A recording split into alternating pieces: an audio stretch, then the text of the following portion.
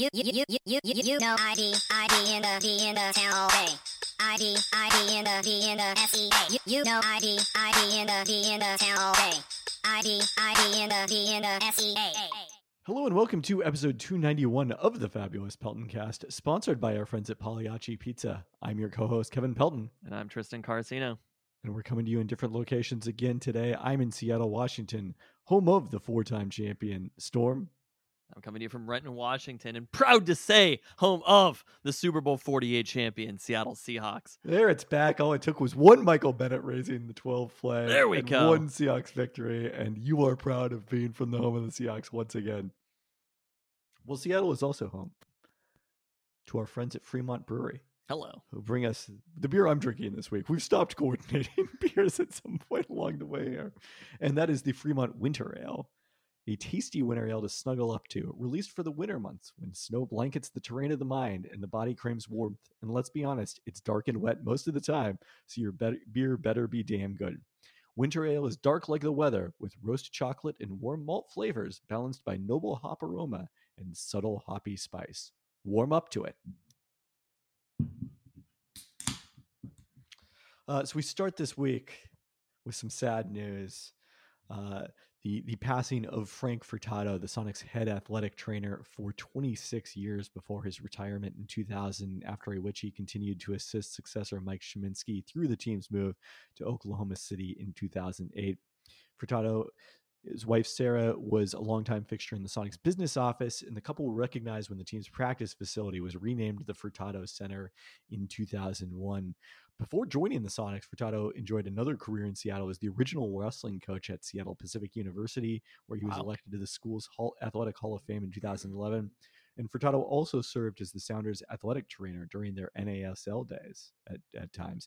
So really a remarkable career, someone who was a huge, huge part of the Sonics organization for an extended period of time, and have seen a number of tributes on social media and in the Seattle Times article that Percy Allen wrote about his passing. So certainly our thoughts with the Furtado family in this time. All right, moving on to our toasts. We start with a congratulation. We mentioned this on Sunday in the post-game Seahawks emergency pod, but a congrats to UW men's soccer for reaching the College Cup for the first time in program history with Saturday's 2-0 win over number 10 seed St. Louis in the Elite Eight. All three other Elite Eight matchups were decided on penalties, including number 8 seed Clemson knocking out top seed hated rival Oregon State 4-3. Take that, Oregon State. This is for that cheap tie that you earned here in Seattle. There were no red cards that I know of in that one. Huskies will face number 3 seed Georgetown in the semifinal on Friday, and of course, carry North Carolina, with Clemson meeting number 4 seed Notre Dame in the other semifinal. So no North Carolina teams in there to be the de facto home teams. What seed is UW? Number 2. They're the number 2 seed. So they're hypothetically favorites in this matchup against Georgetown. They are the highest seeded remaining team. They were number 1 in RPI. Wow. I don't know if that's any good at this in college soccer, or if there's probably some better metrics out there somewhere. I would assume that most of these matches are probably going to get decided by randomness because it's soccer and an elimination tournament. Yes. And especially in this situation, because the way they do it during the College Cup with the travel to a single site location, much like the Final Four, it's 2 games in 3 days. There we go. So the winners on Friday of those 2 matches will play short rest Sunday for the College Cup. And maybe an emergency pod if the Huskies lift the College Cup for the first time in program history. Wow. If we do a UW men's soccer emergency pod before a single Mariners emergency pod ever, that will be an historic event. I mean, technically, they were involved in the Chris Peterson and Kalen DeBoer emergency. They're afterthoughts. The Mariners are also mentioned. They just happen to make their most exciting moves at the exact same time that the Huskies also hire new football coaches. I don't know why it is. You think we were going to do a Robbie Ray emergency pod? No fucking way. No, obviously we were not. We're all about UW men's soccer on this podcast. And bring it on, Georgetown. We're a men's soccer school. I've always said it. But we are also a volleyball school. And congrats to UW Volleyball for reaching the Sweet 16 for the 9th time in the past 10 years with straight set wins over Brown and Hawaii in the sub-regional at Heck Ed last Friday and Saturday. The Huskies are now headed to a much more difficult matchup as the number 15 seed to the regional final hosted by number 2 seed Texas. Those teams will meet Thursday at 4:30 p.m. Pacific with the Elite 8 matchup to pit the winner of that match against the winner of number 10 seed Nebraska and unseeded Illinois. All right. Question about the UW men's soccer match that's going to happen on Friday against Georgetown. Is this on TV? Is this available to us anywhere? All right, I'll have to look this up. I did not do that part of the research sufficiently. Because I'm curious to watch it. Same. I'm going to be awaiting a text on Friday at whatever time. Ahead of 4:30. Again, 4:30. 4:30 Pacific. Yes. Okay. I'm not seeing any information about broadcast on the schedule at UW. So gonna keep looking here. Okay. Talk amongst yourselves for was a there little bit, was there a streaming option for that St. Louis game? It was the UW local streaming, like on their site was the streaming. So that could be what we're looking at for the College Cup here as well. I don't know if it works differently once they get there as opposed to the games that they're hosting on campus. I'm going to need to do some further research. This might have to be a Twitter thing. Oh, okay. Twitter update. A Twitter update. They need a better name for this also than the College Cup. If you've got the Final Four and the Frozen Four. Yeah, let's I know there's not a lot that the NCAA does very well, but this is maybe the worst of it. This name, I mean, you've got exorbitant salaries for head coaches, and then you've got not naming do you have an idea? Oh no, I was saying also college coaches adopting the accents of wherever they happen to be coaching.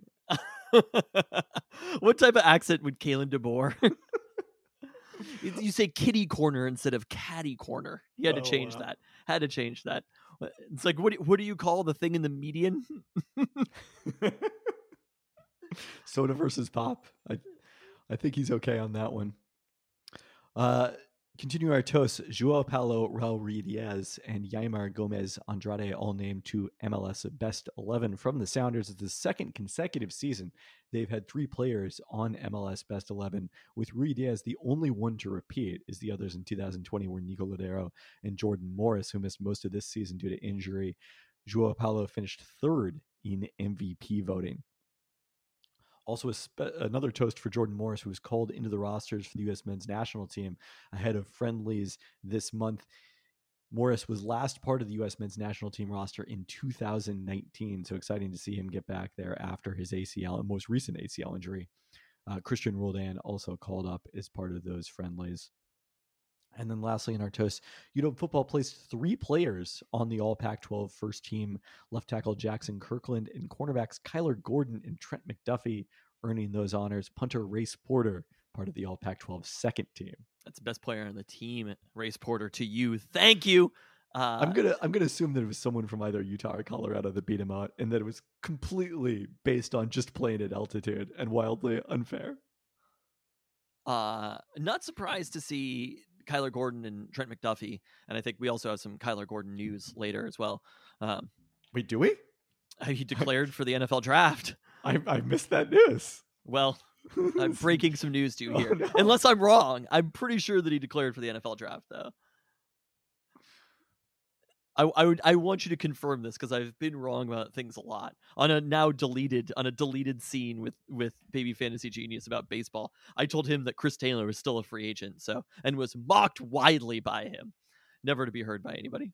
I am not seeing any indication that Kyler Gordon has declared for the NFL draft. Are you serious? I don't know what to tell you on this one. Did he tweet something that was cryptic about it? A number of players said that they're planning to come back for next season. I have not seen Kyler Gordon among those. I was thinking about this the other day, though, because I went down a Storm YouTube rabbit hole. I was watching the old Stormy Award videos that we used to do. And obviously one of the things that comes up when you do that is Kyler Gordon interviewing Brian Agler and asking him his favorite dance move. And Brian Agler doing kind of like a little leg twist and Kyler Gordon being like, the stanky leg. And this is all happening in 2010 when Kyler Gordon was like 10 years old. From now... Anthony Edwards, senior editor at the UW Daily. UW defensive back Kyler Gordon will declare for the 2022 NFL Draft, according to a Crosscut article this morning. A source confirms the news to me. Okay. That did not come up in my search. Well, there you go. Unless there's like fake condotas for Anthony Edwards, which if there are, that would be the saddest thing on earth. If Also, they're good fake on... Anthony Edwards UW Daily beat, I'm sorry for whatever else you have going on in your life. I'm assuming that source confirming to Anthony Edwards of the UW Daily is a person named Kyler Gordon. I'm not seeing this on Crosscut either. He said Crosscut was where it was broken. That's what he said. Seems unlikely, but okay.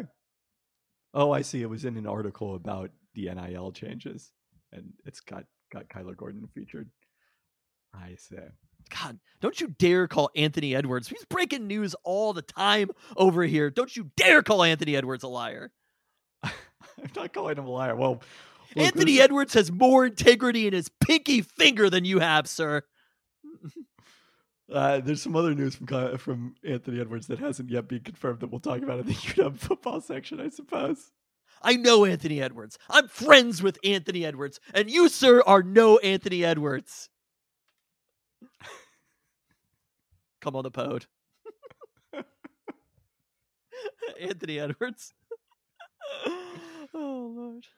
Also, any Anthony Edwards, the Minnesota Timberwolves player, for sure we'd welcome on. Oh, yeah. We would love to talk about NBA star Anthony Edwards' thoughts on if he'd been to Taco Time or not.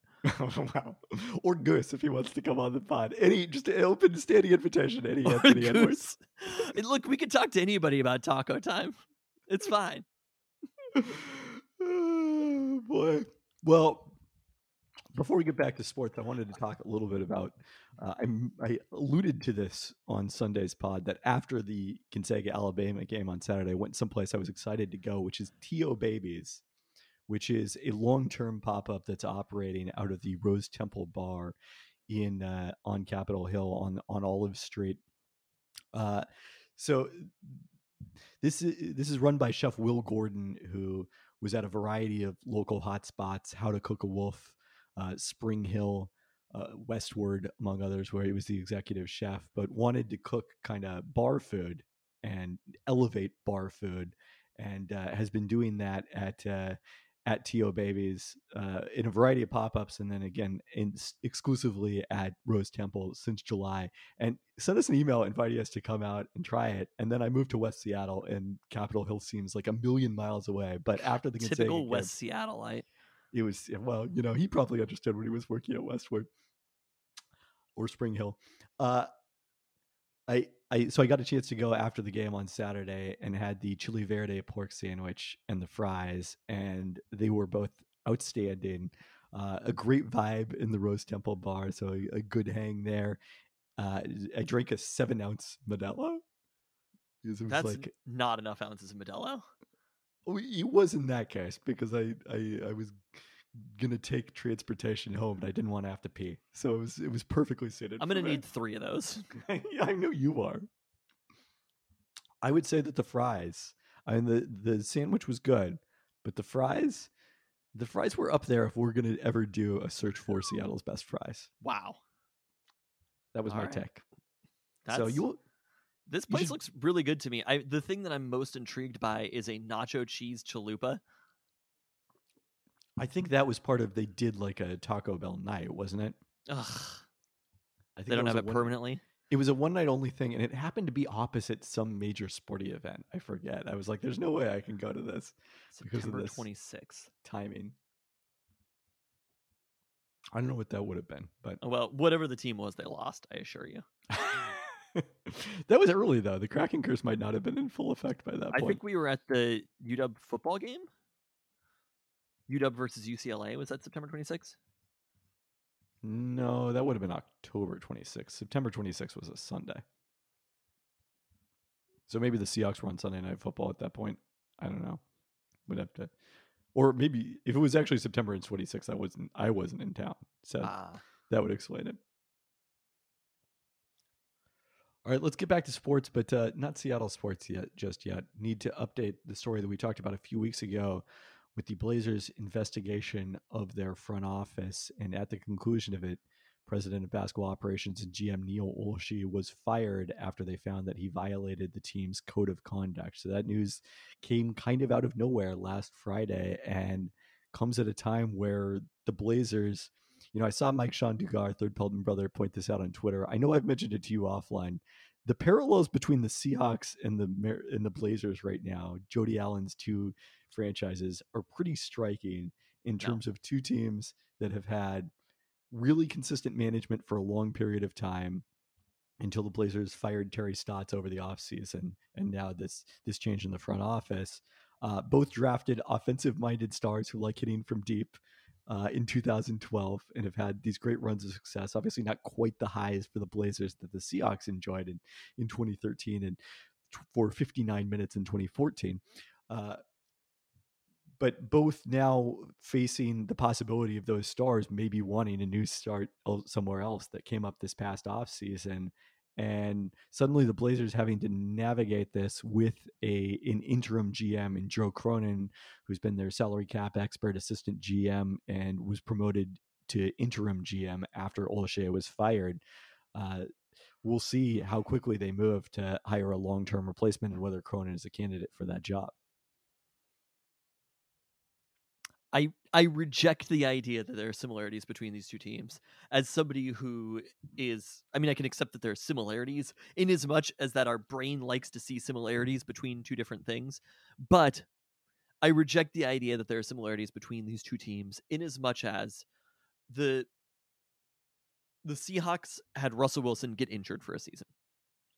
Granted, Damian Lillard has been injured for this Blazers season, and it's a down year for them. That's part of the parallel, is the injuries exposing how bad the infrastructure was around him. Although people had a better idea of that in the Blazers case than in the Seahawks case. There's no returning from this for the Blazers. This is it for the Blazers, and I want to have a conversation about kind of where they go from here. The Seahawks could run it back with Russell Wilson for another decade and be competitive. The basketball is a different sport. Damian Lillard is a different player than Russell Wilson is. Having a top 10 possibly point guard in the NBA in that sort of fringe, like 8th through 15th range, sometimes a little bit better, maybe sometimes a little bit worse. No, you've gotten in trouble before in this podcast saying 8th through 15th best. Nobody cares about the Blazers. I care the most about the Blazers here.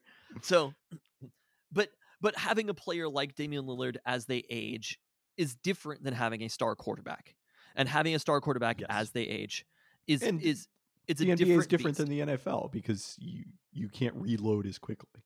I understand the comparison and the need to compare these two things, but I reject the similarities, because as long as, we'll knock on wood when we say this, as long as Russell Wilson is the quarterback of the Seahawks will be fine.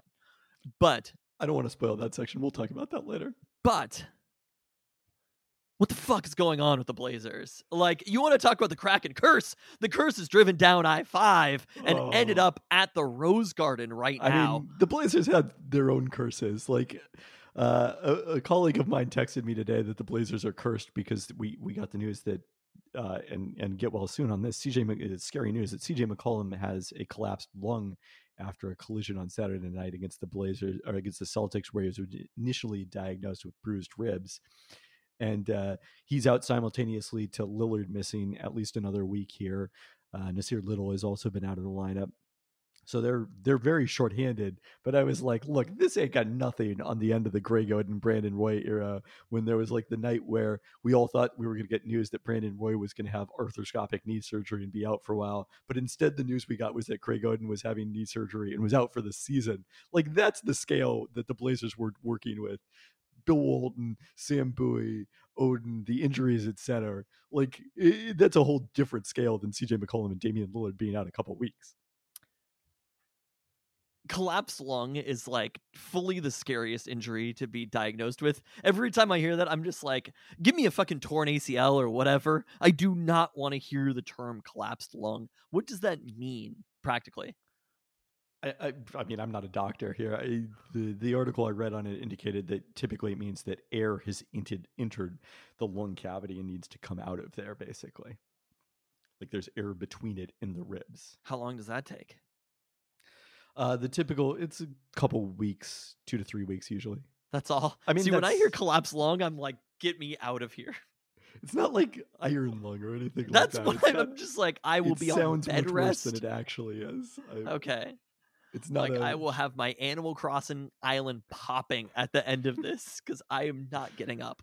But obviously scary, and we hope CJ gets well soon. But I assume that what you're thinking is bigger in terms of these questions about the Blazers. I mean, I guess basically you look at the season, we understand that Dame Lillard is somehow on the precipice of a contract extension. I got to admit, this one snuck up on me. I had no idea about it. The Athletic mentioned it in their report on this on Monday morning.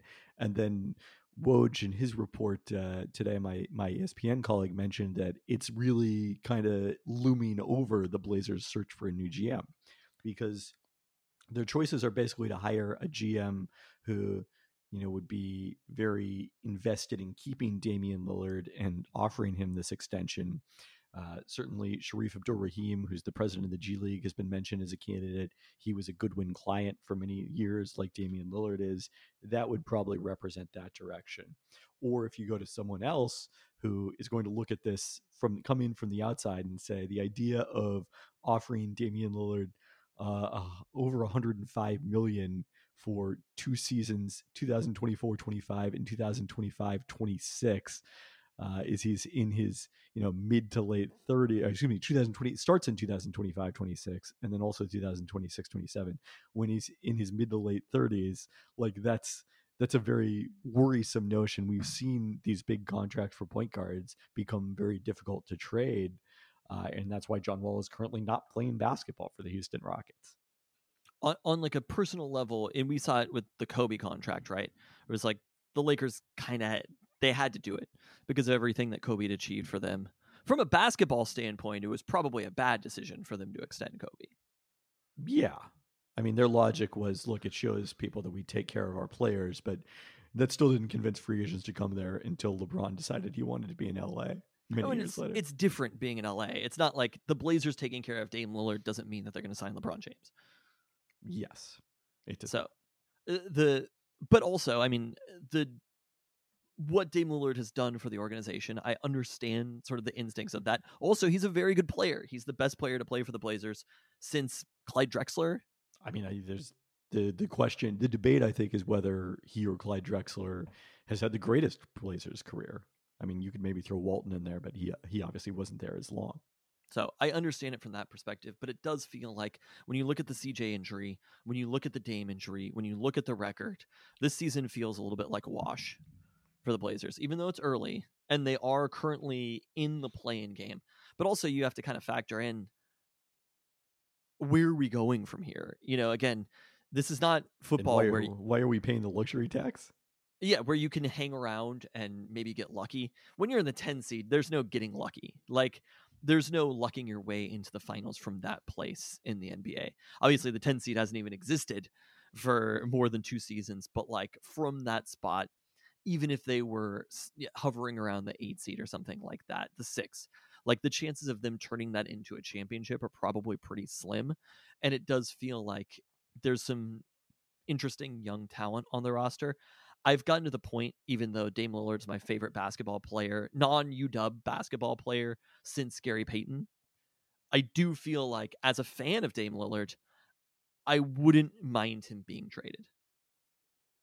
So I was on the Low Post that came out on earlier today on Tuesday, and Zach Lowe and I talked a lot about kind of different directions, possible trades for Dame, and then other trades that the Blazers could make to try to find a different combination around him. A lot of those involving CJ McCollum, and then Yusuf Nurkic is in the last year of his contract. I also think Robert Covington getting traded is close to a lock since he's in the last year of his deal, and that's one way they could make sure they duck the luxury tax. So a lot of moving pieces there, and a lot of players that are getting older. And this is a core that, I mean, people have had a target on the Blazers' back for so long, because for some reason the roster construction of having 2 very good guards really bothers people around the NBA. Well, also people view it as, it's similar to coaching changes. They view it as the way you get better is to make changes. And no, changes creates the potential for getting better, but it also creates the potential for getting a lot worse. I think at this point, though, with the Blazers, I think we've sort of crossed over to the other side. Yes, we're across the Rubicon. That's exactly what I said on the low post. So I personally was all for running it back with the Blazers for a period of time.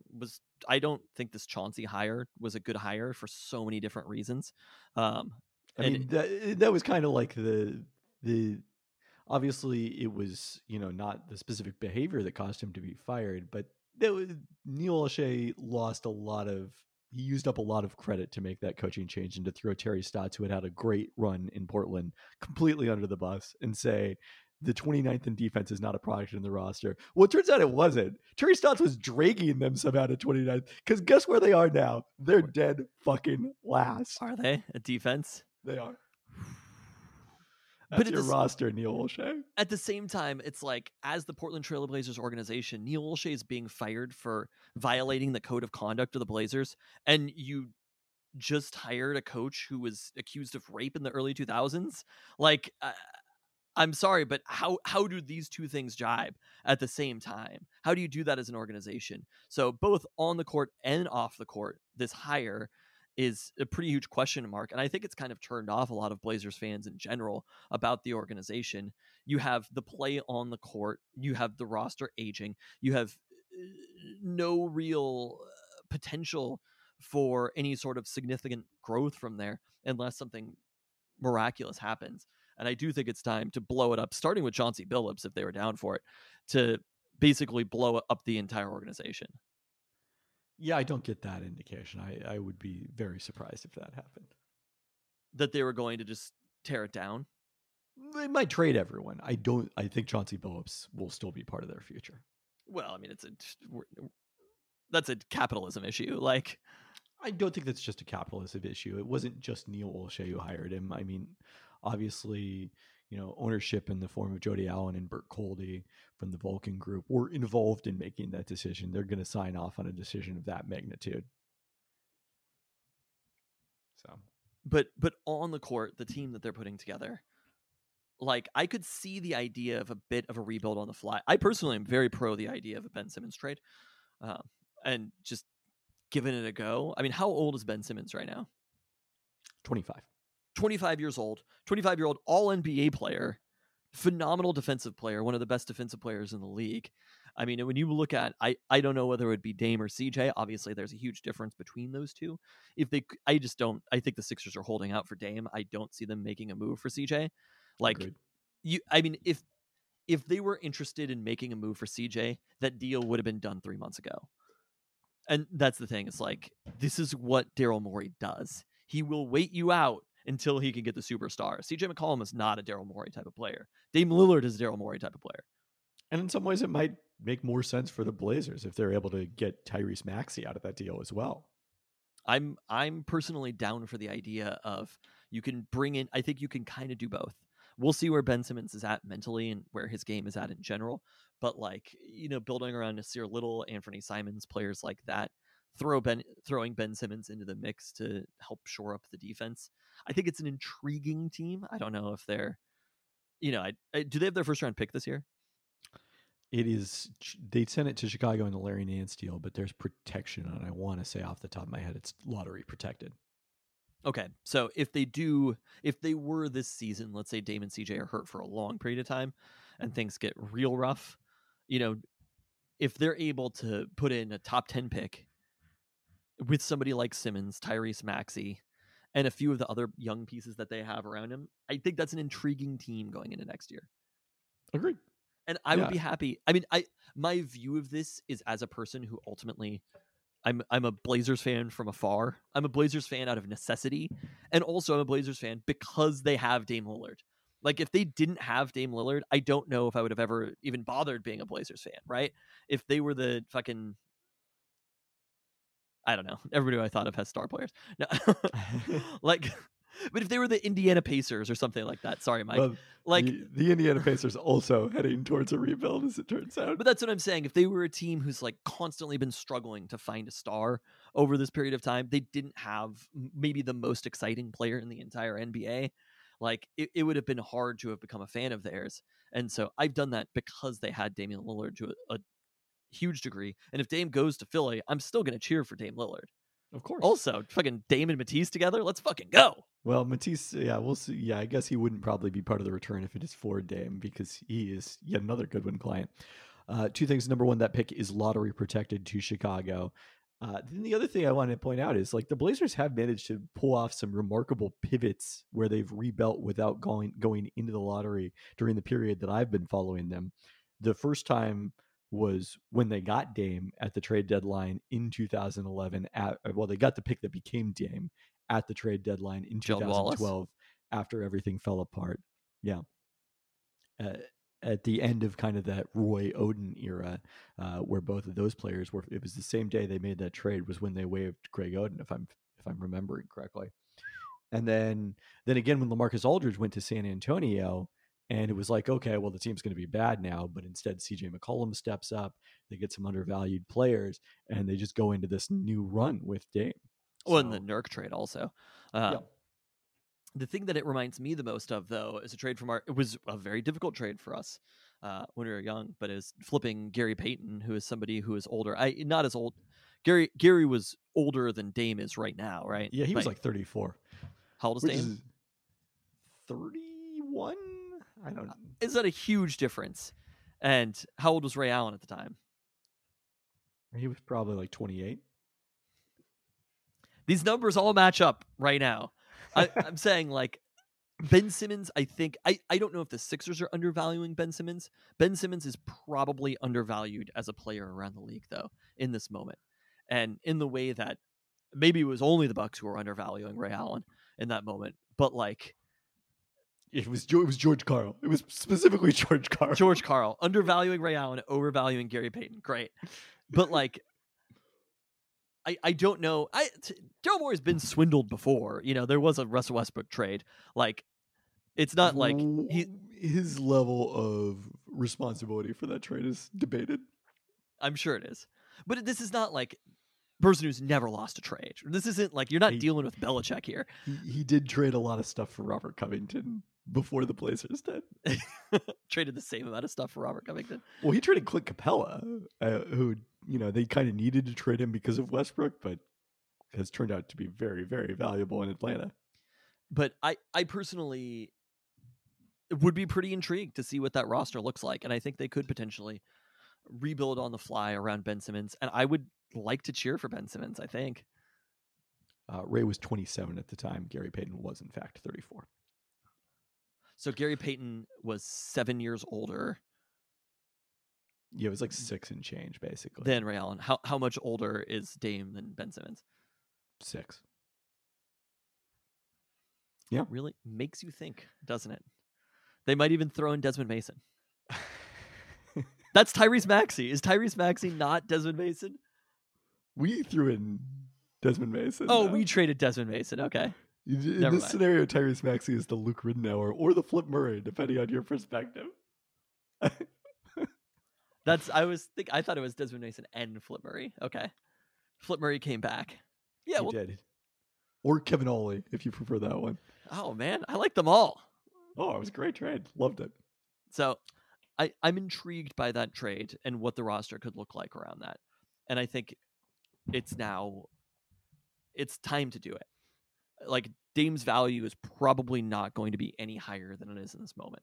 I mean, it might make more sense, I think, to do it in the offseason. It's just easier to make these kind of big salary trades at that point. Is Ben Simmons going to be there in the offseason, though? I don't think I mean, certainly if Damian Lillard is a possibility, the Sixers will wait him out. But the most trades like this, what we've seen recently, have been superstar player for a bunch of picks. And that's the rest of the options that they're looking at, right? There's no other option where you can get in his prime 26, 25? 25. In his prime 25-year-old all NBA player? Like, am I What is going on? I understand that Ben Simmons passed up an open dunk on the biggest stage last season, but there's more to basketball than just scoring. Well, he has also been unwilling to play for the Sixers this season. That's the reason they're trying to trade him. I understand that, but you see what I'm saying? These are not almost any of these teams, right? The Pelicans, when they traded Anthony Davis, you think they wouldn't like a player like Ben Simmons back? Although they did get some good young players in that trade. Ben Simmons is probably All-star better Brandon than Ingram. But isn't Ben Simmons probably better than Brandon Ingram will ever be? It's an interesting debate. I actually would probably take Lonzo out of those three guys. Well, they didn't know how to value Lonzo, so they didn't know. That's an entirely separate issue altogether. Look, we've talked enough about the Blazers. Let's get to Seattle sports. Let's fucking do this trade, Blazers. Just shake it up. We just need something. It's boring being a Blazers fan right now. I haven't written trade grades in so long. I am ready. There we go. What would you grade that trade? If it was like Simmons and Maxey for Lillard. Yeah. I think that's probably a solid B+ for the Sixers and a B+ or an A- for the Blazers, depending if they get a first round pick back. There we go. Call it in.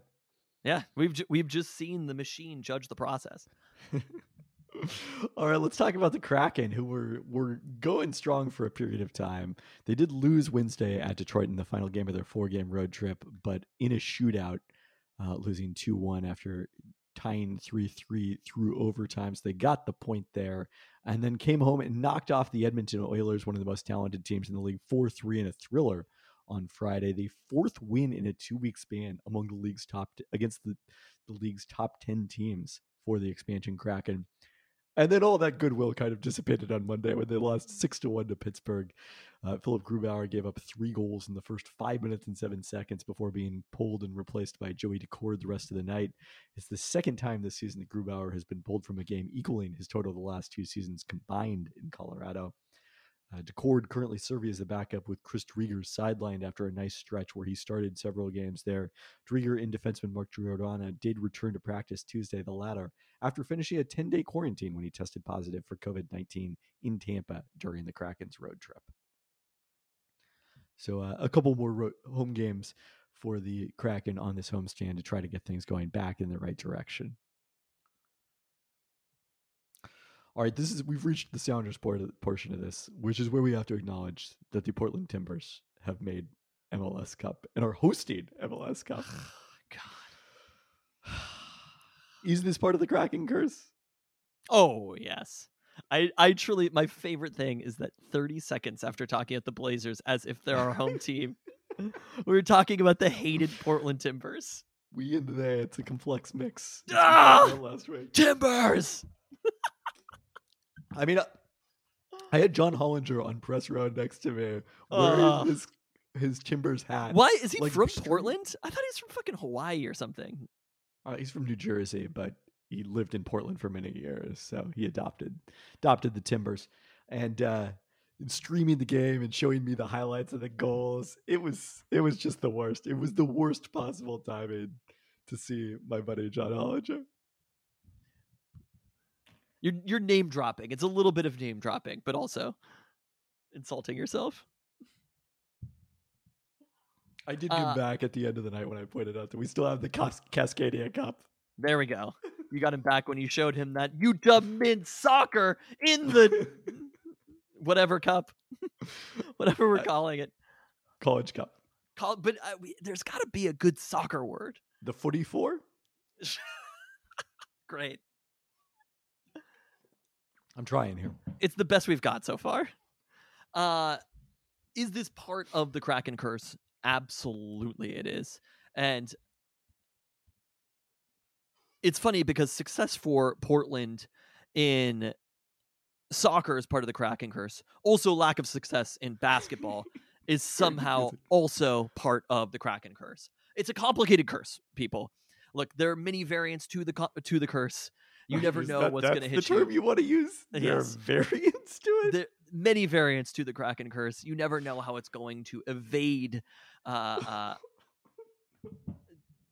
defenses that you might have emotionally built up. Wow. Well, you know what defenses I emotionally built up and it came down. They weren't needed. Was when Oregon played in the Pac-12 championship on Friday and got destroyed for the second time in 3 weeks by Utah. And I would say if the curse truly extended to our rivals, then Oregon would be playing in the college football playoff According to you, Oregon's not even a rival of UW. You don't even care about Oregon. All you care about is Wazoo. I didn't say that. I said That's that we're not playing on the same level as Oregon. Somehow they're going to get a coach that's better than Mario Cristobal, and this is all going to be like if Mario Cristobal is going to crash and burn at the University of Miami, and that would have happened at Oregon, but instead Oregon will hire somebody who is better than it'll be fucking Chip Kelly, and Chip Kelly will come back to UW and beat us here, and it'll be the worst moment of our lives. Look, it's a curse long play. You know what I mean? Wow. Joe Moorhead also got the Akron job, by the way. Oh, did he really? He did. No, I had no idea. Well, yeah. Congrats to Joe Moorhead. I feel like we should talk college football later when we're talking college football, not when we're talking soccer. But you weren't planning on it? Oh no, we're gonna talk about college football later. I'm not saying that. We're talking about curses right now. We're just talking about the state of Oregon. And it's Joe Moorhead cursed because he has to coach at Akron. This is the kind of the fabulous Oregon cast. Or not so fabulous, maybe. Positive or negative. So that's my case against this. Also, like the Timbers, it's not like the Timbers just reached MLS Cup for the first time. Either the Sounders or the Timbers have played in MLS Cup, have represented the Western Conference every year since 2014. This is a pretty wild streak. I mean, the home of American soccer on the West Coast is definitely in the Pacific Northwest. 4 Sounders appearances in that span, 3 for the Timbers. Sounders have taken home 2 MLS Cups. Timbers looking for their second. Also, I gotta say, this is the third year that they've done the single elimination playoffs, and I don't want to be complaining about it just because the Timbers made it to MLS Cup and are hosting, because it definitely applied to the Sounders in 2019 when we won it too. Mm-hmm. But like, no number 1 seed in either conference has made it in any of those 3 years to MLS Cup, and this year will be a matchup of 2 number 4 seeds. Half of the 6 teams to play in MLS Cup since they went to the single elimination format have been number 4 seeds. Like, it's kind of ridiculous. I wonder if there's something about being the number. I guess it's that if you knock off the number 1 seed, you become the number 1 seed. Yeah, I'm the captain now.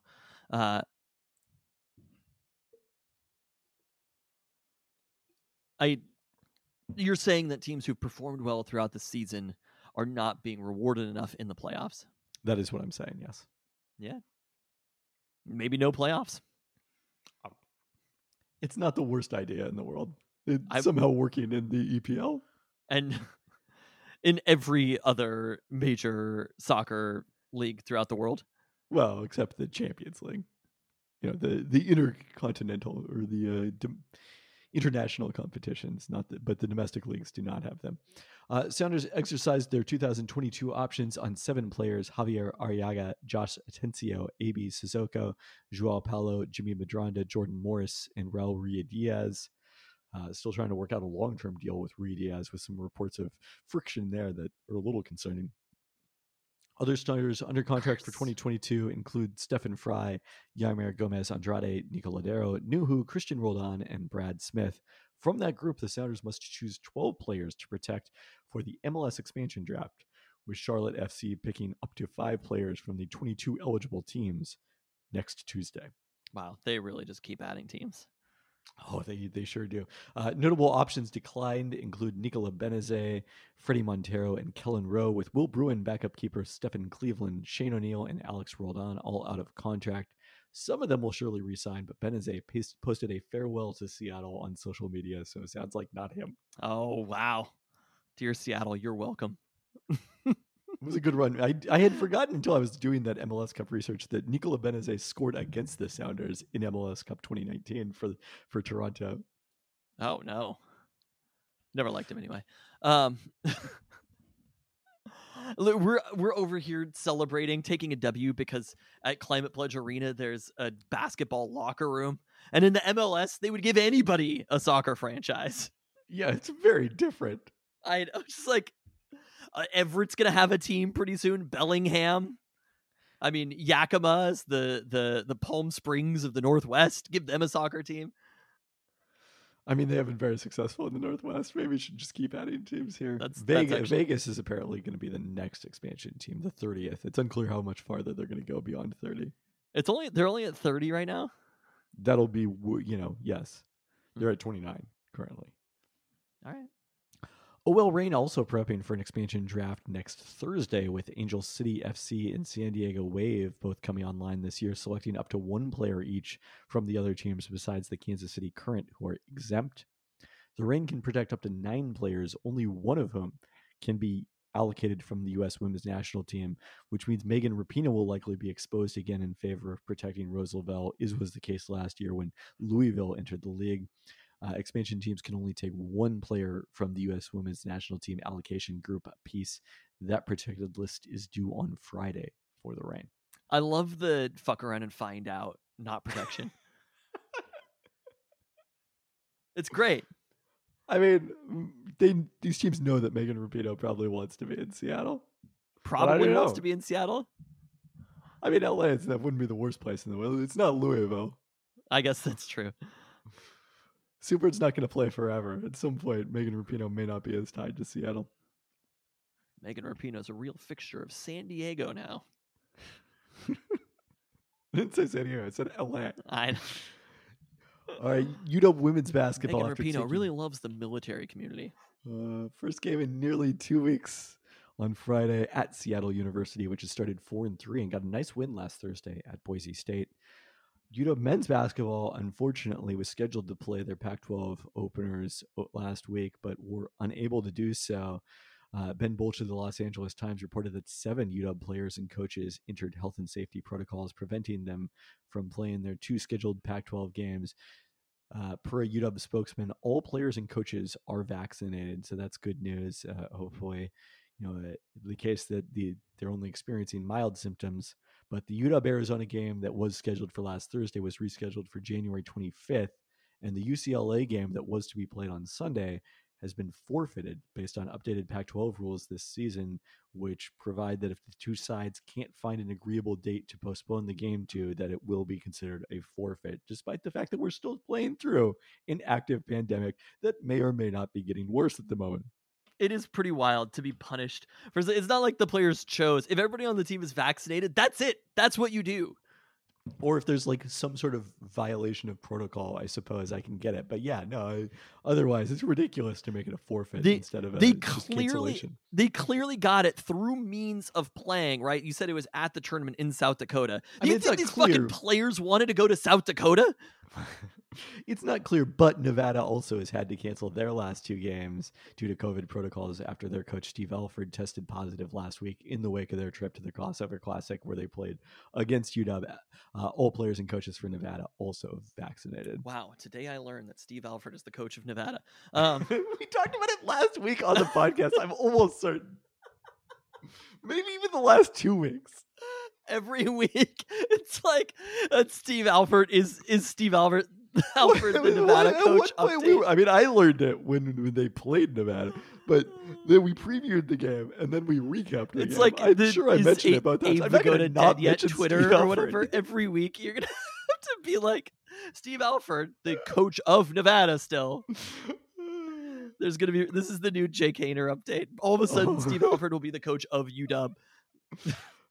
Let me tell you, we're probably not going to do a Pepperdine update this season. It's not been going super great for Low Road this year. Oh, oof. Lost Kessler Edwards to the NBA. It's not the same. But like, if they went to South Dakota, most likely got COVID by traveling to South Dakota, you shouldn't have to forfeit a game because it should just be nothing. How is it not nothing?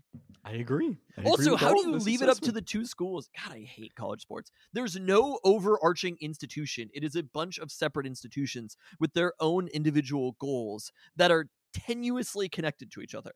I mean, the Pac-12 is the overarching institution. But if they should do it then, the Pac-12 should be like, you two are playing this day.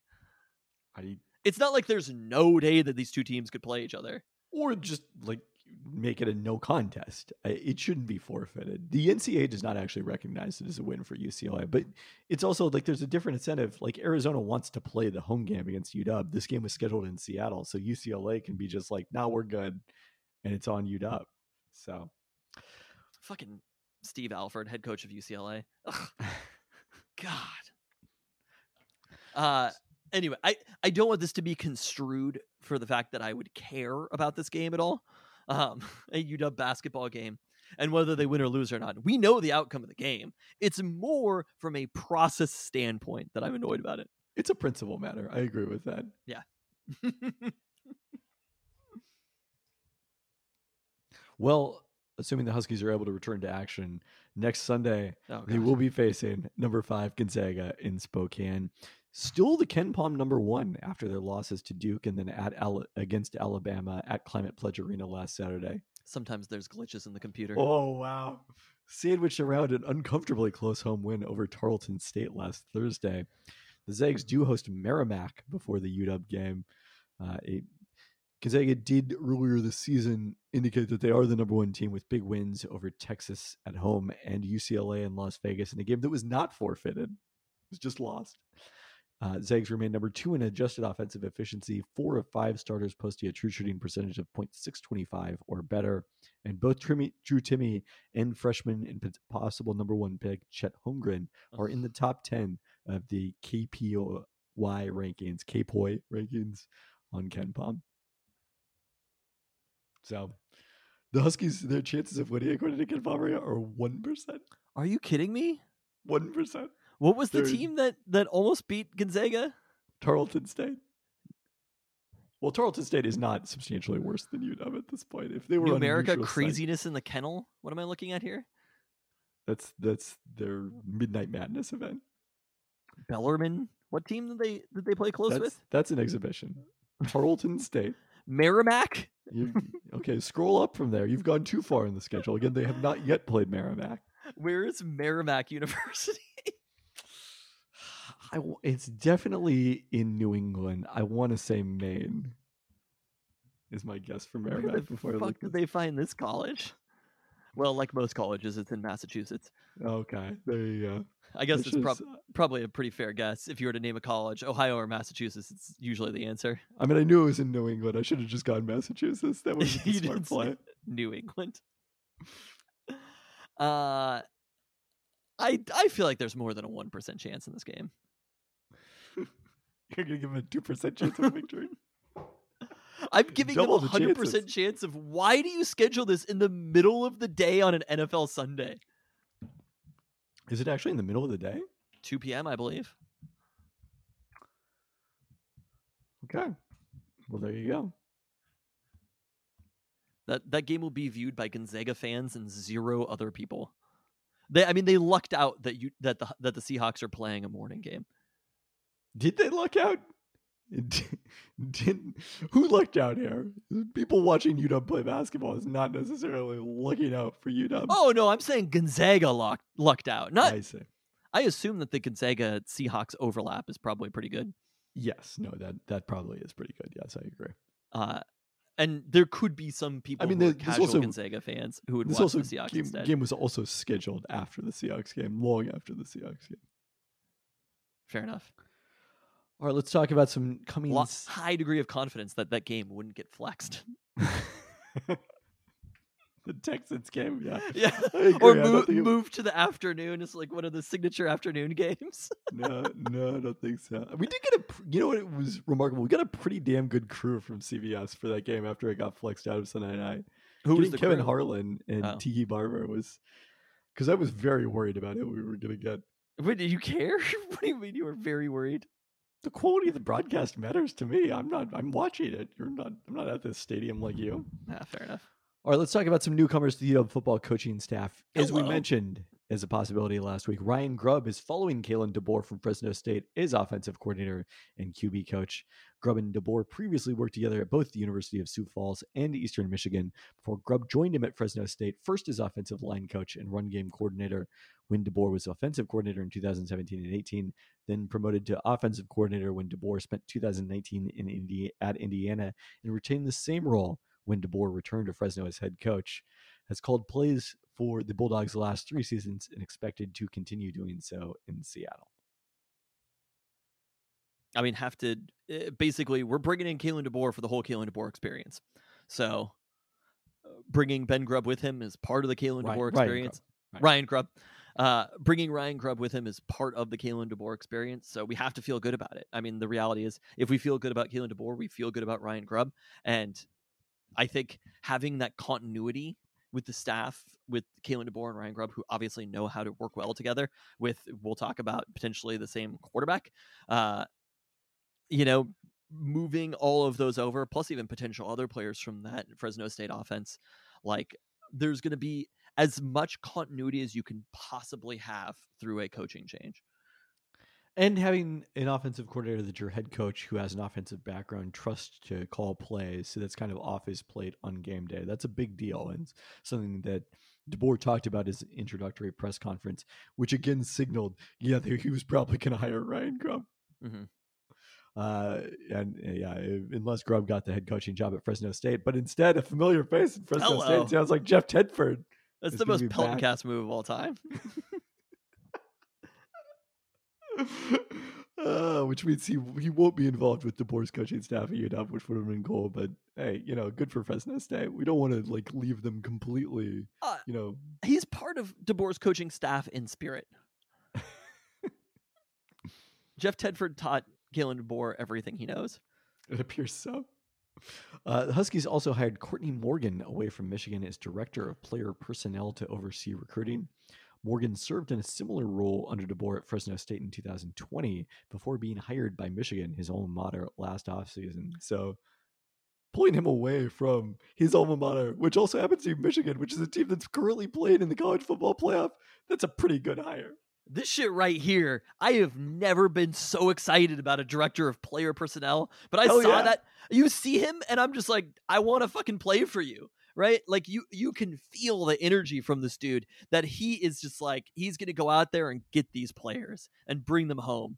Like, especially when you look at that, he could tell people, like, I had this job, the exact same job at my alma mater, the University of Michigan, 100,000 people. Kevin Pelton was so impressed to go into that stadium, and I chose to come here to Seattle, Washington.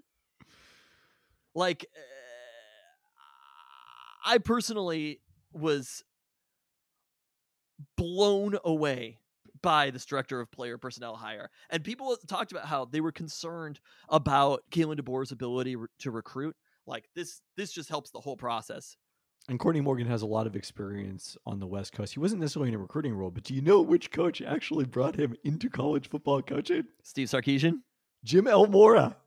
Oh, with the opposite direction on you. But Jim Elmora can recruit. Oh, he could definitely recruit. But he was at that point more working, I think, on the kind of the off the field aspect, more of a director of player programs, which we'd call it in the NBA.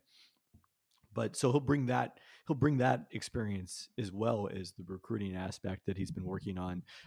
Started doing that at San Jose State, then Fresno State under DeBoer, and then Michigan most recently. Oh, I love this shit. And definitely Michigan fans seem upset about this. So do they? That's the best endorsement. I mean, it's pretty wild that he left, right? Like, it is.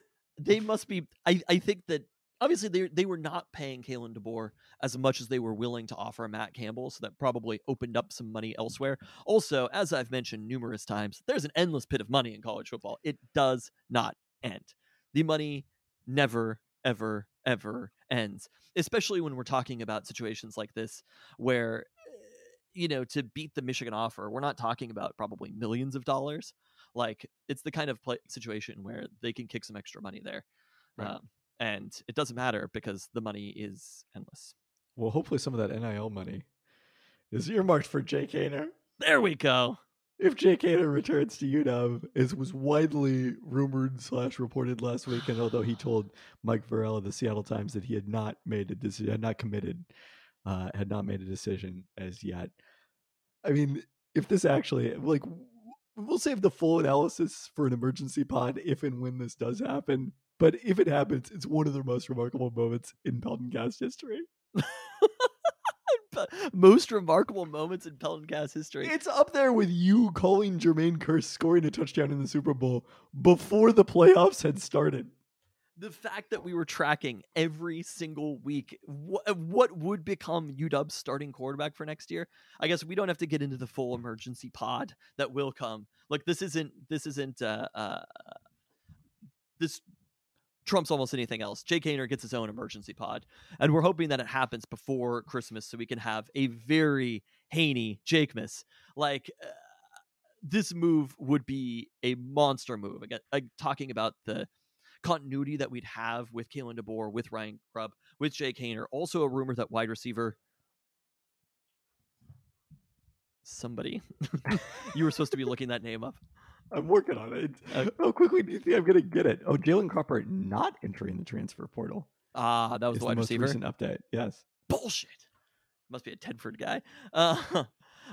Either way, being able to have an experienced quarterback like Jake Haener, who had just had a very, very good season under this exact staff, who's obviously familiar with UW, it would be pretty huge. I mean, many of the players who are on this roster likely played with Jake Haener a couple of years ago, are familiar with him as a person. It's not somebody, there are situations where a quarterback can come in from the outside and immediately inherit the starting job.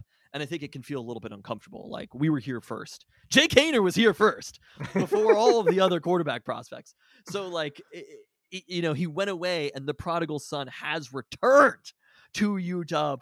He has not yet returned. Will return to UW. But the other piece was there have been quite a few top level quarterbacks who've entered the transfer portal. And I think there was a moment there where it felt like there's another notable quarterback who's entered the transfer portal. But Haener felt like maybe he would be the most desirable quarterback to enter the transfer portal. And I think if you're a school that has a very good roster, but just needs a quarterback, I think there are other quarterbacks out there. It's not like all eyes on Jake Haener. This is a move that he's not going to be hounded by the Alabamas of the world necessarily, even though he is a very good quarterback. So I think it's going down. It was something that seemed pretty likely to happen. He's probably just waiting for whatever reason to sort out some sort of details before making it official. But this makes the Kalen DeBoer hire. I will tell you right now, I think UW are the favorites in the Pac-12 North next year. If Jake Haener commits to UW. I don't know if I buy that. I'll tell you this. I don't think it would be too far to say. It's feeling like Joe Burrow at LSU. That's what we're seeing right here. This is the groundswell. Everyone remain calm. This is the groundswell that's happening around UW football. All the other pieces are solid. Every other piece was solid. All we needed was a quarterback. Was the offensive line solid? Offensive lines are a byproduct of play calling. All you needed... We had a fucking player on the all Pac-12 team on the offensive line, which not sure how that happened. But all we needed was a quarterback and some play calling. And some rule changes to allow Jake Haener to transfer to UW. Those are the rule changes we need. Which it sounds like there is a strong belief that his waiver for immediate eligibility would be approved if he decided to transfer to UW. But you know who else is in the transfer portal? Is the other quarterback that Kalen DeBoer has mentioned. That's Michael Penix Jr. from Indiana. So if it doesn't work out with Jake Haener, that's a possibility too. He would, I believe, have immediate eligibility because this would be his first transfer. Oh, a lefty. Yeah. A rare lefty. You could have two lefties. I know. Yeah. Hypothetically. Teach Sam Heward. As you know, only left-handed people can teach other left-handed people how to play quarterback. That's true. That's why Damon Heward has never talked to Sam Heward about playing quarterback. 100% Brock. Learned everything from Brock. Damon's just like, I can't figure it out. It's all like looking in a mirror. It's very confusing. He has to do it in a mirror to be like, oh, I see what it looks like for you. It's a good thing Baby Fantasy Genius wasn't lifting.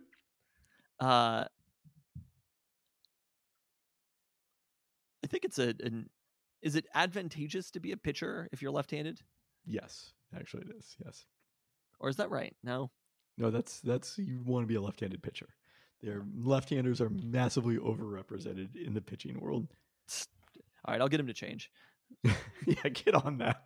Look, this is I have some breaking news for you about Coach's Corner. Well, what's that? I have signed up to coach again. Basketball? And you were gracious enough to commit right here on this very podcast that ESPN's Kevin Pelton will be joining me as assistant coach for my 2 basketball teams that I'm coaching. 2? That's right, 2 of them. 2 of them, baby. No, I didn't commit to 2. We're going to try to do the practices back to back. Okay. We're coaching 4th grade and 1st grade basketball. Bring it on. Marco's playing basketball? Oh, yeah. Wow. He's being bullied into it by his coach dad. I'm going to need a car to be able to participate in the practices, but let's see what I can do. You're also going to need to call me coach. Oh, no, I'm never going to do that. Dan Ballon. That's coach. That's unacceptable. Tristan the Coach Caracino. Wait, can I be the Coach Beard to your Ted Lasso?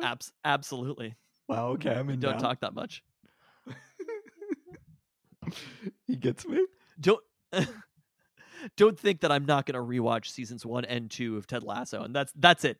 That's all of the coaching. In fact, I think they make you. I think I've mentioned this before. They make you do like a little statement about coaching, and I was like, on the statement, I was like, well, I believe in growth-based mindset, and like I was like using all of these like hot, but just like I'm going to teach the kids grit.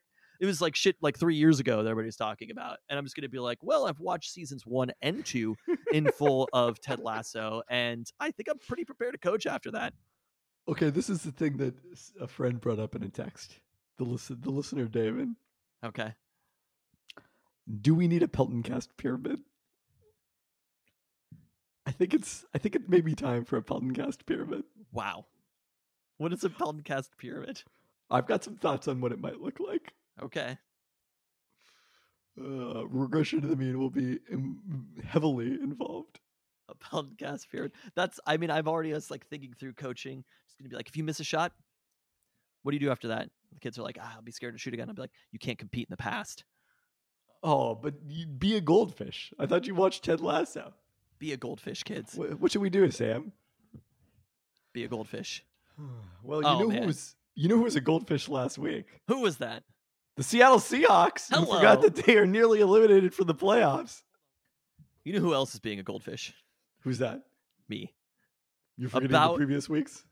About this. We're going back to the UW football team for 1 second. Okay. Because I'm like a goldfish for this entire last UW season. And the amount that this Kalen DeBoer hire, like, I was excited about Kalen DeBoer on his own and what he would do with the program.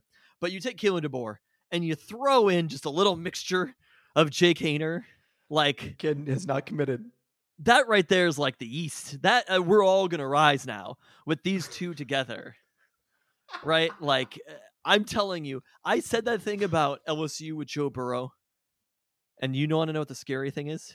You're serious? I believe it. Oh, no. Don't get hurt again. You know the curse is still in effect. Fuck your curse. Curse is ended, baby. Fuck your curse, Joe Boo. The Seahawks won a game. All it took is single win. This is the curse is overcast. Look, Gonzaga lost. What hasn't gone right in the world of sports? Portland Timbers. Whatever. Who cares? Ultimately, that's a good thing for UW. Wait, is it? For the Sounders. I mean, every year after the Timbers win MLS Cup, the Sounders win MLS Cup. That is true. I can't argue with that logic. But the other piece is, when you look around the Pac-12, especially the Pac-12 North, I mean, we're talking about pretty close to a hard reset that's going on among coaching staffs. And we'll see what everything looks like. I mean, I don't know why we'd consider Wazoo a hard reset. It's definitely a transition.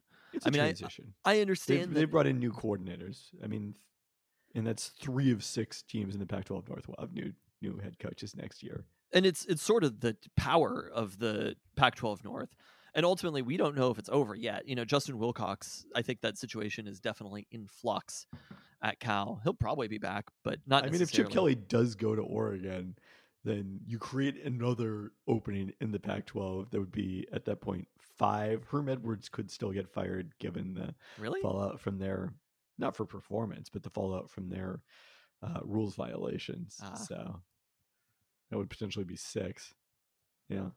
Yeah. So I mean, it's a huge transition year for the Pac-12, and I think there's a pretty big void. You saw Kayvon Thibodeau going to the NFL from Oregon. Like I just look at that Oregon team, and it was all smoke and mirrors all season. Like I did not believe in that team.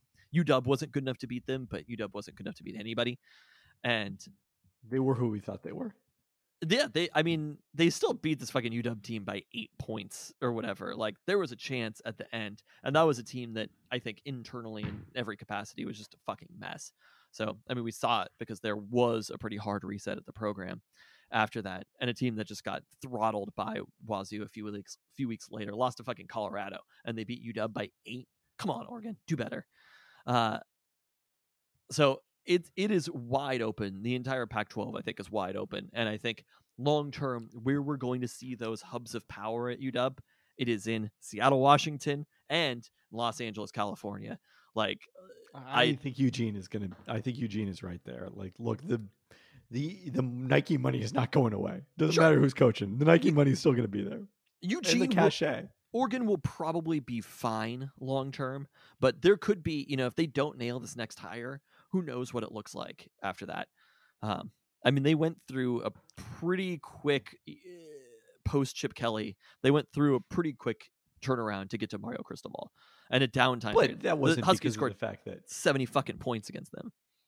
That wasn't because of the fact that what was the name of the coach who left for Florida State? Willie Morris. Oh yeah, that was he not wasn't his name, unsuccessful. Willie Taggart. Willie Taggart, yes. He wasn't unsuccessful. He just decided to leave for his home school, as Mario Cristobal did, which, that was the upside of Mark Helfrich. He wasn't going to leave. He wasn't going anywhere. And maybe Chip Kelly won't either. Where's Willie Taggart now? Florida Atlantic. Can we talk about the Seahawks? We'll see Mario Cristobal at Florida International in like 2 years. Oh. I mean, we're not going to see him, I guess, technically, when Wazoo plays Miami in the whatever bowl game it is. But are they playing each other? Wazoo is playing other. Miami. Okay. Yeah. Not Oregon. No. Yeah. Not Oregon. That would be a really incredible I thought you were going to story. say we're not going to see when he's the coach of Florida International, because once he gets to Miami and ultimately gets fired, we won't notice in the same way that Willie Taggart left Florida State.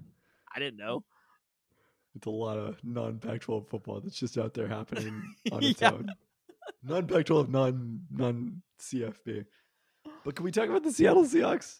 Absolutely we can. Because we're not dead yet. Hello. Seahawks playoff odds per winning out, if they win out, as high as 62% according to 538's model, over 50% according to the New York Times. There's a chance here. There's a path. It's a narrow path, but there is a path.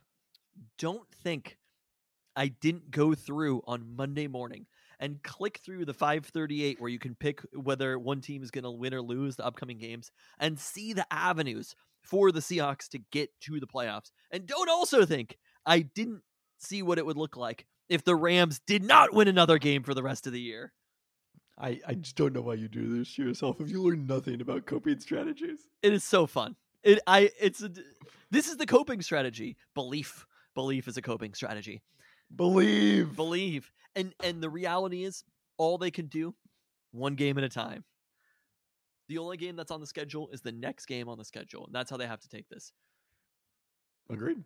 And the next game on the schedule is actually quite favorable in this situation because it's the Houston Texans. And it's the Houston Texans probably without Tyrod Taylor, who they have not been a very good I thought team. I saw a definitive report that it was Davis Mills. He does have a torn ligament in his left wrist, so Davis Mills will be returning to the starting lineup this week. So Houston won their season opener against the Jaguars 37-21 before losing their next 8 in a row. Then they upset the Tennessee Titans. Pretty good win there before losing their last two. They still visit Jacksonville on December 19th, which will probably determine the second pick in the draft. Texans have lost a league-high 4 games by at least 25 points. According to StatHead.com, just 15 teams in NFL history have more such losses in a season. None of those losses, and of course both of their wins, came with Taylor starting and finishing the game. They are 0-8 in games where rookie Davis Mills has seen action, including in relief of Taylor last Sunday during their 31-0 loss to the Colts. It's funny because I feel like Davis Mills hasn't played that badly. We'll get there in a second. Okay. They're 31st in DVOA despite the 10th best defense because their offense is so far behind the rest of the NFL. The gap between the Texans and the Atlanta Falcons, who sadly rank 31st despite Matty Ice, is larger than between the Falcons and 25th in offensive DVOA. Taylor actually ahead of Russell Wilson in EPA per play this season, while Davis Mills is last in the league among regular quarterbacks. We know about Tyrod. Huge margin. I mean, Tyrod Taylor's he is a starting caliber NFL quarterback. He is a competent NFL quarterback, perfectly cromulent. He's nearly average. Davis Mills is nearly average in terms of CPOA since he's completely a respectable 65.5% of his passes, but is ahead of only Jacoby Brissett in yards per completion, has thrown picks on 3.6% of his passes, and is getting sacked on 9% of his dropbacks. Wow. Taylor only marginally better there at 8%. So as a result, very bad. Just ultimately bad. The Houston rushing attack has been anemic, averaging just 3.32 yards per carry, marginally ahead of the Dolphins for 31st in the NFL. Brandon Cooks is their only threatening receiving option with 3 times as many receiving yards as anyone else on the roster. It's kind of a bummer the defense doesn't have more competent offense because they actually have played pretty well. They're 28th in run defense DVOA, but 6th somehow in pass defense, which kind of conflicts with their EPA. I'm not totally sure what I'm looking at these yards and points that they've given up, and I don't see how this is true. Well, when your quarterback throws interceptions on 3.6% of his passes, you get put in terrible situations. But there's also a lot of yards. 395, 355, 407, 450, 352, 388, 497, 467. That's the first 8 weeks of the season. I mean, again, their EPA defensively has not been nearly as good as their DVOA, and I'm not totally sure. I think there's a consistency, they're consistently giving up a decent number of yards, and it's kind of like the Seahawks defense to an extent. They had a good game against the Titans. I guess they played well against the Dolphins also. I'm not really buying it with this defense, though. I mean, that's fine. 2020 third-round pick Jonathan Greenard has broken out with 8 sacks, albeit probably a little fluky, that total, in terms of converting pressures to sacks. And former Seahawk Jacob Martin leads a committee on the other side with 4 sacks. So. Jadeveon Clowney, he's on his 3rd team after the Seahawks, but Jacob Martin. Still going strong in Houston. Still in Houston. They made a lot of terrible trades, but that one probably was not one of them. God. Of course, the Seahawks weren't on the receiving end of the terrible trade. If you can't spot the sucker at the table, you are the sucker. Anyways, the Seahawks should win this game and win this game comfortably. And if not, they definitely do not deserve to go to the playoffs. Yeah. I mean, again, I'm not buying it on this defense. I think there's something statistically that is maybe a couple of games that are throwing things off, or some sort of anomaly. Again, glitches in the computer. But you look at this, they've given up pretty good chunks of points throughout the season to multiple different teams. They've had a couple of nice performances along the way. I mean, that Titans game being a pretty big outlier. And again, that was with Tyrod starting. A pretty different scenario there. Yeah, they weren't put in terrible situations all the time. Also, their special teams is dead last in the NFL. So I think the defense is regularly getting put in horrible situations. Well, hopefully that continues to happen. I mean, I agree. I hope that continues to happen. The defense continues to be put in horrible situations. But, after picking up that victory against the Niners, a huge just get better, feel better victory, having this one on the schedule, this is a build confidence game. And this is a type of game where it's we're looking at KPIs in this game. We're looking at, are they able to consistently complete passes? Is Russ looking sharp? Are they getting the ball downfield? Are they getting the ball into DK's hands? Are they not running a bunch of like flare screens and shit like that? Is D. Eskridge catching the ball down the field? Is it, how much is Gerald Everett involved in the game? Not because of what he did last week, but ultimately, Gerald Everett being that big of a focus on the offense is probably a bad thing. We want to still be getting the ball into the playmakers' hands, into DK Metcalf, into Tyler Lockett, into D. Eskridge is somebody who should be getting it more. Gerald Everett should be a complementary player, not a focal point of the offense, which we'd seen a little bit too much of. And like, if we're spending so much time setting up fucking screens to Gerald Everett, that's not a great place to be. We're running trick plays to get a screen to Gerald Everett. That's not what this offense should look like. There's different ways that this offense should look, and that ain't it. And so I think that's what we're looking at more in this game. If it's a close game, it's a huge issue. The defense, I think, we'll see. But I mean, they're playing Davis Mills, and it's one of those games that they can be opportunistic, which they have been this season. It feels like Quandre Diggs is coming up with a pick in this one. Oh, right? yes. Oh, Q Diggs pick game.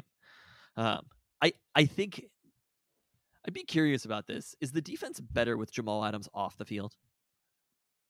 They did not seem to miss him in the second half on Sunday. There's no large sample size without him off the field, but they did. Last season there was. They were worse with him off the field ultimately last season. Were they? Yeah. We'll see about this year. I do think the scheme that they play is probably a worse scheme, all things considered, with Jamal Adams on the field than with Jamal Adams off the field. And if he's not going to play in this game, you don't need Jamal Adams to pass rush Davis Mills. Like, they should be getting home. Would love to see another huge game from Carlos Dunlap. What about LJ Collier getting a sack? Can we see some of that? Or at least be active. Snaps for Carlos Dunlap last Sunday, but he certainly made them count. Houston's average drive against is starting at the 31-yard line. By contrast, who's number one in the NFL at where opponent drives start? I think I do. It's the Seattle Seahawks. At the 25, they are 7.7 yards ahead of anyone else in the NFL in where the defense is getting set up on average. So the defense is being set up in the best position? Yes. Wow, far. Look at Michael Dixon. And also the offense never turning the ball over last week. But also, Pete Carroll never going for it. that is a factor in it too, for sure. I mean, you definitely have to say, wow, I hadn't thought about that. It's certainly a byproduct of that. There's no situation where pretty much every other coach has been like, yeah, we're at like the 46 or whatever. We could probably go for a 4th and 1. Not in our house with Pete Carroll. That is not happening. I'm intrigued to watch this game because it would be great to pick up another victory. We're still riding pretty high. I think this fan base and this team just needed that. We were like a fucking third world country out there ready to implode going into that game, going through the season, and finally having that Niners game to break through. I mean, this was, I described that moment to you in, God, which game was it? When Sidney Jones had the pick that got called back. That was the Arizona game. In that game, when it was like Sidney Jones picked that ball up, everybody fucking erupted in that moment. And to have that taken away from us, it was like we got to have that moment and it didn't get taken away from us in the San Francisco game. It wasn't a horse collar or a face mask when Carlos Dunlap got the safety. Like all of these different things, everything went our way. Carlos Dunlap batted down the ball, which if you've seen the angles, that was a touchdown. If Carlos Dunlap doesn't bat down that ball. Some things finally started going our way. And can we get another week of just getting right? Can we get a fucking blowout? Like the Jacksonville game was a blowout, but it still didn't really feel like it. I think ultimately that the Seahawks fell in DVOA because of that game. Can we get an old-fashioned 58-3 Cardinals into? Wow, that is a lot to ask. Maybe not. This team is bad enough. The Seahawks aren't good enough for a 58-3 win. We will know this week how good the team is, and we'll know where they're at. Like, I think this game actually, even though it is hypothetically the second easiest because the Lions are still coming, game on the schedule. Although I feel like the Lions are probably a better team with Goff than the Texans with Davis Mills. That's probably true. This is probably the worst team in the NFL that they're facing. if we crush this team, that is going to mean something. I think we can go into that Rams game and say, we're beyond, so you're telling me there's a chance range. If they really take care of business in this one, I'm excited for it. I'm ready. I mean, I don't think they're still when you're telling me that they still have to win 5 more games to finish the season. I'm talking about that game, though. I'm not talking about winning out. I'm talking about that game, one game at a time. They'd only have to win 4 more at that point. Yeah, no, I mean, they'd have a chance against the Rams for sure, of course. And this one is the next one ahead, and I think we can learn a lot from this game. So that's I think what I'm excited for is it close? Do they look right? Is it dominance? If it's dominance, we feel good. If it's mediocre, if it's sluggish, if it's ugly, I think we say to ourselves, maybe this team hasn't changed that much. Maybe the 49ers game was the anomaly. Maybe the curse is not over. Yes, I think all of those things are possible. So, percentage chances of victory here. I mean, it should be close to 90%. Close to 90%? You don't think so? No. I don't know think that many NFL games are close to 90%. This isn't UW at Gonzaga.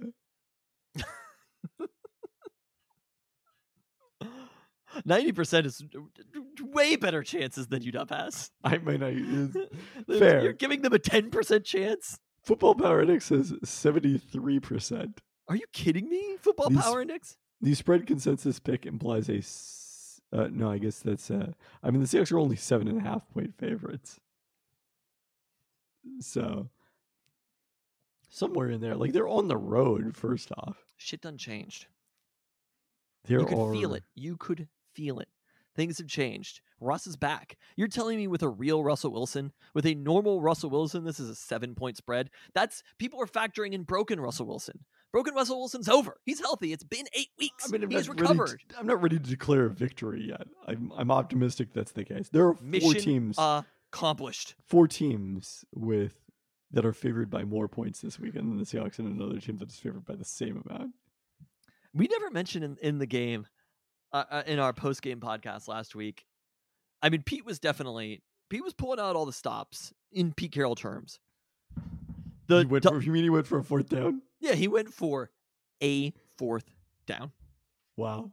But no, the double pass. Yeah, the double pass to DK and back, and then Tyler Lockett was still double covered. And yet still nearly completed by Russell Wilson. Oh, it was a perfect throw. If you're going to do a double pass and a double coverage, like that was the best possible throw you could have made. But it was just like, how does this shit never work for us? Like, why can't we would have been better off on that play just lining up? I think we'd had more open receivers if we would have just lined up and said, everybody go, just 4 verts, right? Like DK Metcalf is getting more open by just running down the field than doing this whole double pass thing. It really is like the Seahawks can't try shit out because shit never works. You just got to be normal and throw the ball downfield. Shit only works for other people. Can't have shit for the Seahawks. But this is not Justin Herbert catching a Philly special. Like that, if the Seahawks tried to run that play, Russell Wilson would be triple covered when he was ready to catch that pass. The defense would just know. They'd be like, oh yeah, this is the Russell Wilson Philly special play. Somehow they're tipping their plays. I remain convinced of it. It's pretty wild, right? Have they done anything, any sort of type of play that involves any sort of misdirection and ended up with an open player on it? It's usually just Russell Wilson scrambling is anytime they have an open player. Screen passes? Like, we can't do that? Nope. Mike Sean posted, God, I love reading Mike Sean's tweets because he's such a convert. It really is amazing. It's just like if I want somebody to confirm my priors and I just ignore all the Wazoo stuff. But it's just I could not. There was a 24-hour period where it's like I'm not viewing any of Mike Sean's stories. No, it was good. It was good. I liked it. I like seeing Mike Sean celebrate. I was not in the mood. It's nothing against the Cougs. Just was not in that headspace. You didn't know. You didn't know we were just about to get Jake Hayner back and win not the Pac-12 North. Not happened yet. BCS championship. Oh, look, my expectations are in check. They might be a 4 seed going into the playoff.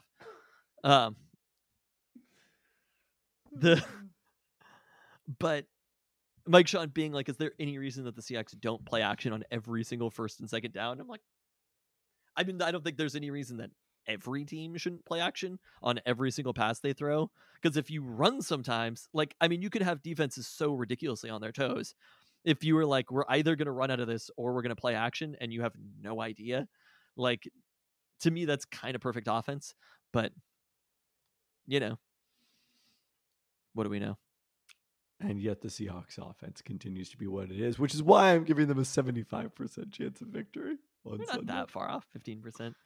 50% is a big amount. You weren't there. You don't know what it's like. You don't realize. You could feel it. You could feel it. We walked out of that stadium and every single person in that stadium knew what happened.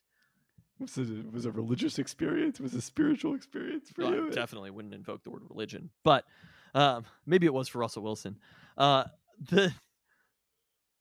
It was cathartic at the very least. I don't disagree with that. And it felt like something clicked into place. It was like, oh yeah, we like this again, right? This was John and Paul like singing a song together again, and that ended up great. He still hasn't got to the end of the Get Back documentary. I don't want to spoil it for him. Gerald Everett in that game was kind of a George. Oh no. I don't know. That's not actually true because George was doing good stuff that wasn't like understood. Travis Homer is kind of like George. I think people understood what Travis Homer was doing on Sunday. Maybe Rashad Penny's blitz pickup. Oh my God. That play, we didn't talk about that on the post. Just like, dude, Rashad Penny made some fucking plays in that game. I think it was very exciting to see. His first carry came way too late. That's what I'm telling you about Adrian Peterson. Like, we never even really talked about that. But I understand that Rashad Penny in the, oh God, was that also the Cardinals game where the first carry he had like a 20-yard gain and then boom, got injured? I believe that was, yes. He did some things. I mean, he had a 10-yard run. He had that blitz pickup. That was one of the best. Screen pass? He's the only Seahawks running back who's ever been able to catch a screen pass. He's had some good screens in his career. No, I mean, I'm not joking about that. In that game at LA when he got injured. Oh. Yeah. Free Rashad Penny. Who knew we'd be here? Yeah. Free Rashad Penny and Travis Homer. Travis Homer as a runner has come a long way for sure, and as a special teamer has been awesome. All right, well, hopefully another week of the Seahawks staying alive. We're not dead yet. On that note, be a goldfish. Thanks for listening.